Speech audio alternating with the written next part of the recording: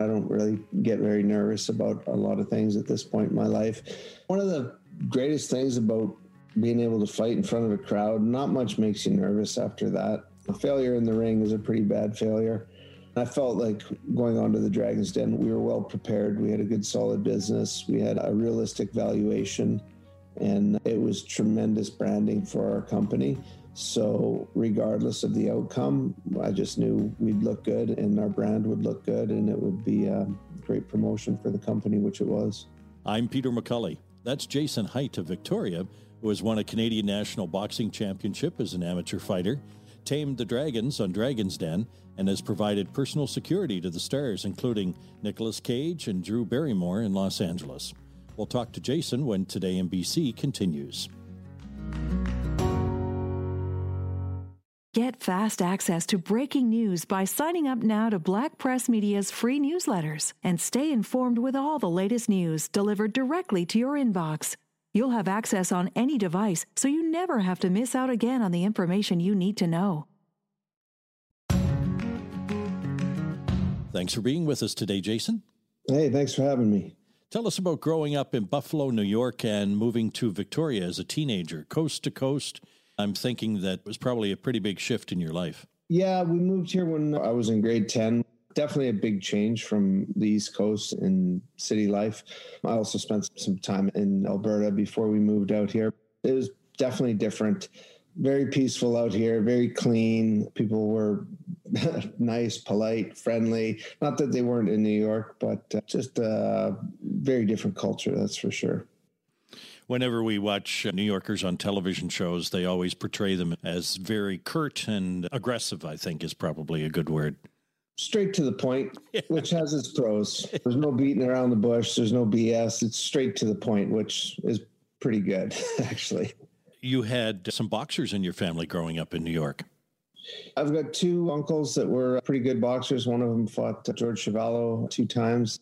Yeah, they both boxed out of Madison Square Garden. Tony Ventura and Anton LaBarbera, 2 good Italian boxers out of Buffalo, New York. George Chuvalo was no pushover. He was a tough guy. Yeah, he was. When you were 17, you won the 1990 Island Toughman contest, so now we know how old you are. Then went on to represent Canada in the Pan Am Games as a boxer, I think in 1995. So how did it feel to represent the country on a larger stage, or a bigger ring, as it were? Oh, it was a dream come true. I had wanted to be a boxer ever since I was a little kid, probably 5 years old or something. That's what I wanted to do when I grew up. And by 17, I was competing. And by 22, I was on the national team and representing Canada. So it was an absolute dream to be able to do it. So it was a lot of pride in it, that's for sure. And then you packed it all up and moved to Los Angeles to pursue a boxing career. Did you have a plan, or just throw everything in the bag and away you go? I knew that in order for me to get to the next level, I had to leave Victoria, and I thought it was in my best interest to leave Canada. I went back to New York for a little bit, to Vegas for about a year, and then ended up settling in LA. I just really enjoyed living in LA at that time. It just seemed to be the right place to be. There's just so much opportunity, a lot of sparring partners, a lot of great coaching, a lot of great managers, and I'd say more than anything, just a lot of consistent competition, which we just seem to lack on the pro side up in Canada. There's just not enough competition to get you developed quickly. As you mentioned, there was a lot of good managers, and you managed to find yourself a pretty good manager. Burt Young, who was, folks will remember from Paulie and the Rocky movies. So tell us how you met and the relationship that you two had. Yeah, it was pretty interesting how it all happened. I was bouncing at a nightclub in LA. It was a really neat place. It's called the Whiskey Bar. It was owned by Randy Gerber and Cindy Crawford's husband. And fantastic little bar in LA. It's pretty legendary. It's not open anymore, but it was a really neat place. Tons of action. I could go on and on about the shenanigans in that place, but it was an incredible atmosphere.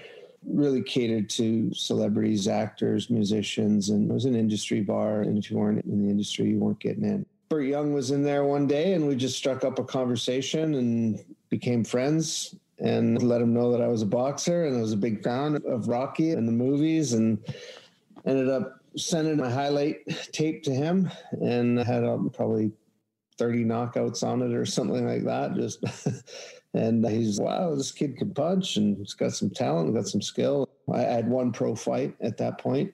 Next thing you know, they signed me and was on to fighting on ESPN and HBO shows, and it was a pretty neat pathway, that's for sure. How long were you together in that partnership with Burt Young? My dream was to do exactly what I was doing, and then I got there, and I fought on Friday night fights on ESPN in New York. Won my fight, went out to watch the main event. The person that fought in that main event collapsed during the decision and stretchered out and passed away in the hospital, I think, about a week later. It just really changed things for me in my mindset and what I wanted to do. I probably only had about 4 or 5 fights after that. It just changed the sport for me after seeing that. So you were training pretty hard all the time, regularly, a couple times a day, at least a couple times a day? Yeah, usually twice a day. It depends on what schedule I would be at for competition. But yeah, twice a day, probably 5 to 6 days a week. What kind of diet would somebody like Burt Young have put you on? Would it be the Sylvester Stallone raw eggs diet?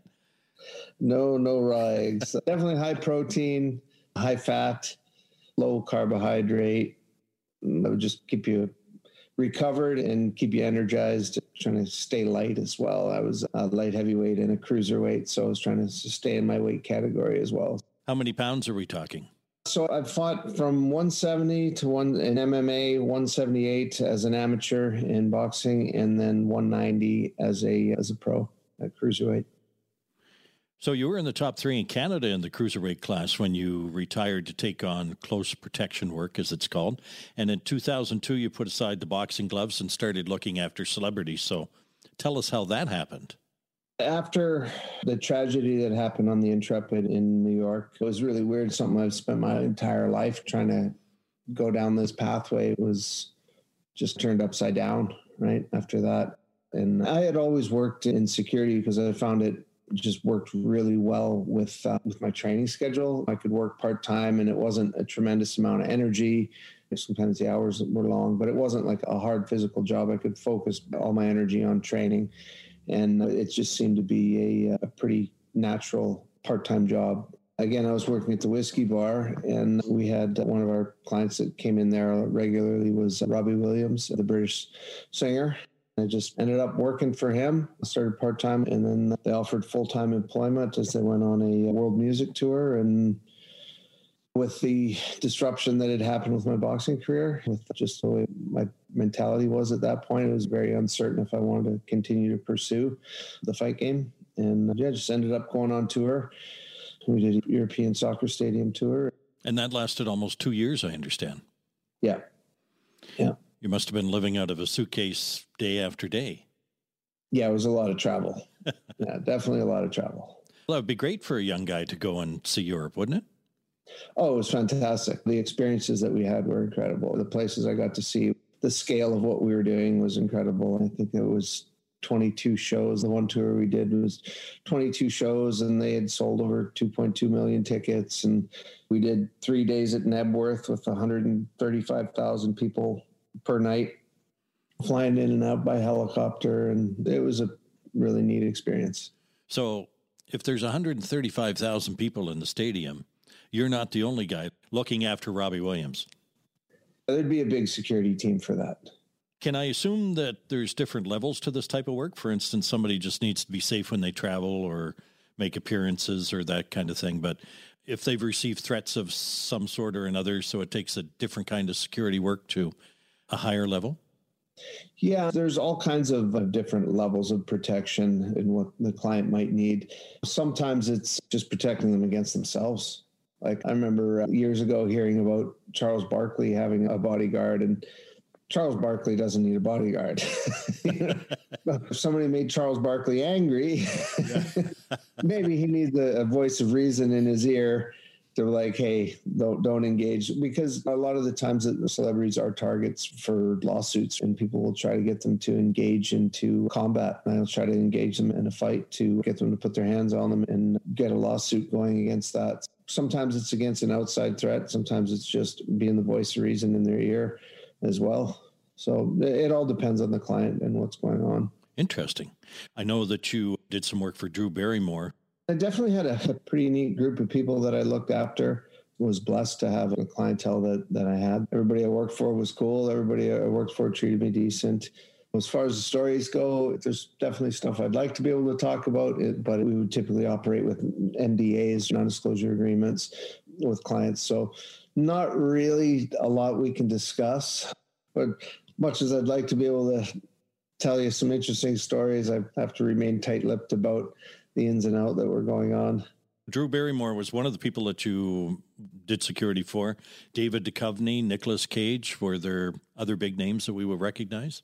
I would say those would probably be the most recognized names. I've also worked for some people in the corporate world. I had some pretty interesting experiences in the corporate world as well.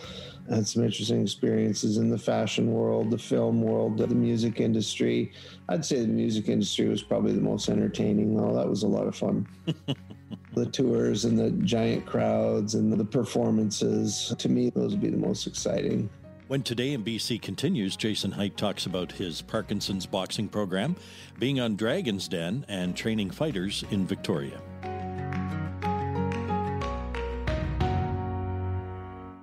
CanadianEvergreen.com is your trusted news source for all things green, offering up-to-date news and stories from Canada's booming cannabis industry. Content you can trust from Black Press Media. Today in BC is a Black Press Media podcast. I'm Peter McCulley. Jason, you've got your own gym in Victoria, Island MMA. One of the programs you've been offering is boxing for people with Parkinson's. I'm interested to know how boxing helps people with Parkinson's. It's been a neat program in the sense of you can really see what high-intensity training does for people with Parkinson's disease. It really helps them with the symptoms of it. So if they're regularly training, high-intense training, it will alleviate the symptoms. So they have to stay on it. They have to stay busy with their exercise program. Just to see the heart that they have in there, it's a real inspiration. And it's been inspiring for the athletes as well to see how hard these guys work, and it's very motivating. So is this related to the hands and arms? Yeah, it's just movement. It's movement. High intensity is the movement and the coordination, and it will just temporarily alleviate the symptoms. So you've competed in boxing, kickboxing, and MMA with a record of 42-5, I should add, which is really very impressive. How many times a week would you be training when you were competing, and what kind of diet are we talking about? There would always be types of phases of what we're doing and where I'm at with my training. But if I was training for a competition, it's mainly about recovery and trying to stay in my weight category. So it'd probably be a little bit calorie restricted, carbohydrate restricted, high protein, high fat. So really making wise food choices and a lot of plant-based food as well. I'm trying to get probably 60 to 70% of my food, which would be like raw plant-based food, keep me lean. And you're proficient in several forms of martial arts and fighting styles? I always just was fascinated by the martial arts. Like, as a kid, I just thought they were so neat. I just wanted to learn everything I could, every style I could: boxing, kickboxing, Muay Thai, wrestling, Brazilian Jiu-Jitsu, Krav Maga, whatever I could learn that I thought was effective, I wanted to learn. It's a fantastic art. There's so much knowledge to it.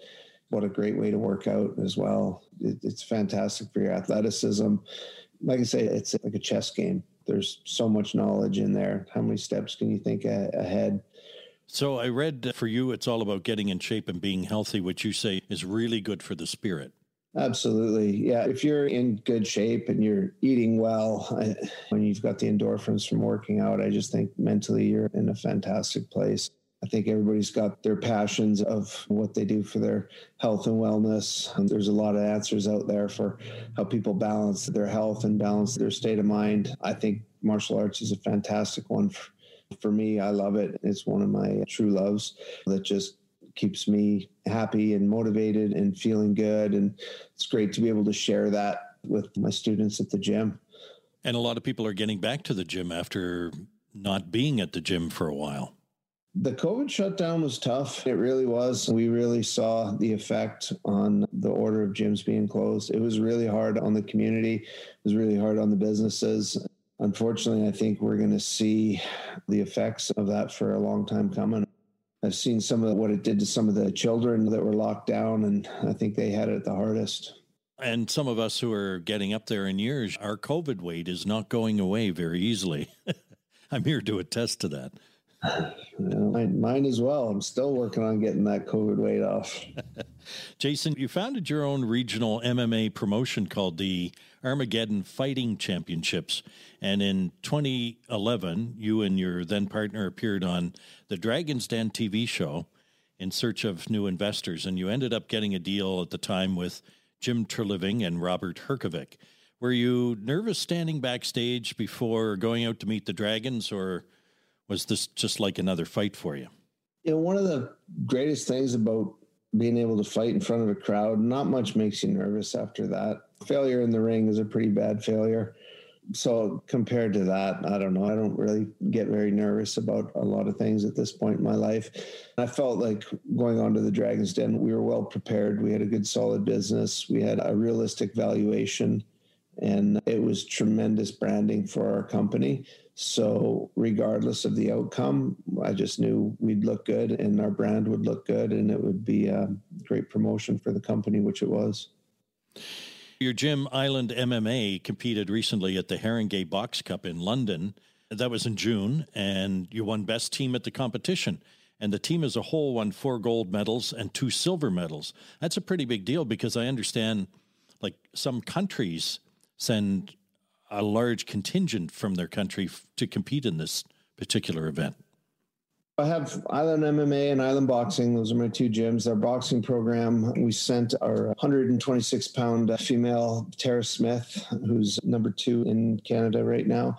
I went over there with the BC team. So BC sent 6 athletes there, and they did fantastic. They did really well. To see them come home with that many medals against that high level of competition, and to get best boxer of the tournament for Braden Horkoff, our heavyweight boxer, and then Tara Smith as well, won a silver on a close decision against the hometown girl. So very pleased with how they did. It was an incredible performance, and really nice to see where we stand against people internationally, because it can be tough boxing out of BC, just logistically. We're very spread out.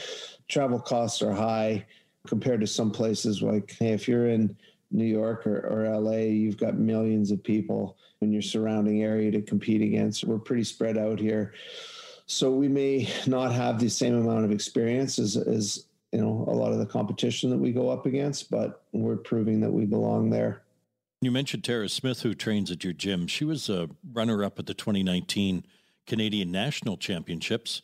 And I thought it was fun that she's a chartered accountant by trade, because I know that's the kind of accountant that I want looking out for me with Revenue Canada.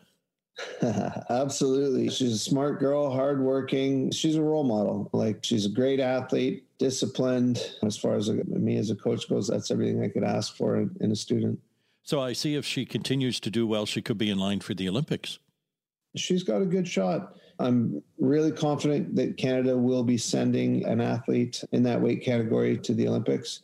The girl that is scheduled to go, Tara's has beat her 3 times. So she's got a good shot. She's just got to get that international experience, which, like I say, can be a challenge on our end, because it starts to get costly. That's the biggest barrier that we're up against to get the experience that we need. The international experience is the travel. She's got the talent.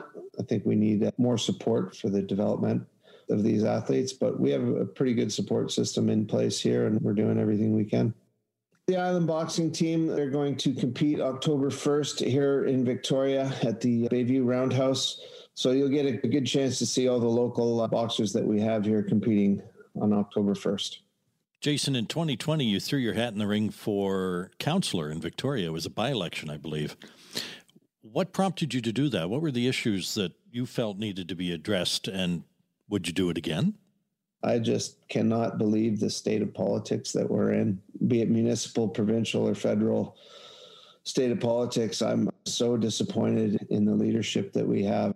There are some good leaders out there, but I just feel like Leaders nowadays are trying to succeed on division instead of unity, which to me is not what a leader does. Leaders should unite people, not divide them. I see poor decision-making out there. I see a lack of economic and business sense out there. I have a business in Langford and a business in Victoria, and there's a huge difference doing business in the two cities. Langford opens you with welcome arms, supports you. Victoria's not a safe city anymore. It's changed. It's changed drastically. I lived in some really rough places in New York, Vegas, LA. I've worked all over the world in very dangerous places. I do not want to see the city turning into a place where you would have to worry about your children being safe. I think the city needs work with an attempt to get in. Last time it was a by-election, so there was one seat. I didn't want to do anything that would risk splitting the vote. There was a quality candidate, Stephen Andrews. I endorsed him and stepped out, and he ended up winning the election. There is another election coming, and I am thinking about doing it, but I actually don't want to. I think it would be a thankless job. I think it would be a really tough job. It's a big commitment. It would pull me away from what my energy is being spent on currently, which is my gym and my athletes and the fight game and promoting that, which I love. I really enjoy it.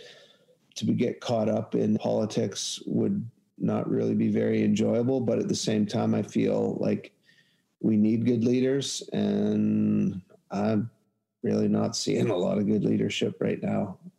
I got to think a lot more about it, but the election is coming up in the fall, so I would have to make up my mind if I were to go back at it pretty soon here. Okay, Jason, let's leave folks with advice that you would have for anyone thinking about training these days for any of the mixed martial arts or competition or boxing. As far as the MMA side goes, I think MMA is like just a natural progression out of a lot of years of training, a lot of experience, a lot of competition in other types of martial arts, wrestling, jiu-jitsu, boxing, kickboxing. MMA is not something you rush. MMA is a long journey to get there with good coaching and good credible trainers that have proven track records of athletes they've trained, specifically that they've trained, not people they've poached from other gyms, and look at who they've developed. That's the big one. Look at the gym, look at the manager, look at the coaches. Who have they developed? It's a natural progression. I wouldn't ever rush anybody going into MMA. As far as boxing goes, I think boxing is a fantastic sport for people to compete in. I love it. It's an incredible test of oneself. And if it's something that you want to do, amateur boxing is in a great place in BC. And there's a lot of opportunity out there. There's a lot of good gyms out there. There's a lot of good coaches out there. Get in, start training. Again, it's a natural progression. Get in great shape, get sparring, learn the skills, learn the technique. And when the time's right, your coach will put you in there. I'd like to thank Jason Heit of Island MMA for being with us on this edition of Today in BC. If you have suggestions or comments, send us a voice message to podcast@blackpress.ca. It may be part of our podcast mailbag segment. You'll find Today in BC podcasts on iTunes, Spotify, Amazon, iHeart, and Google Podcasts.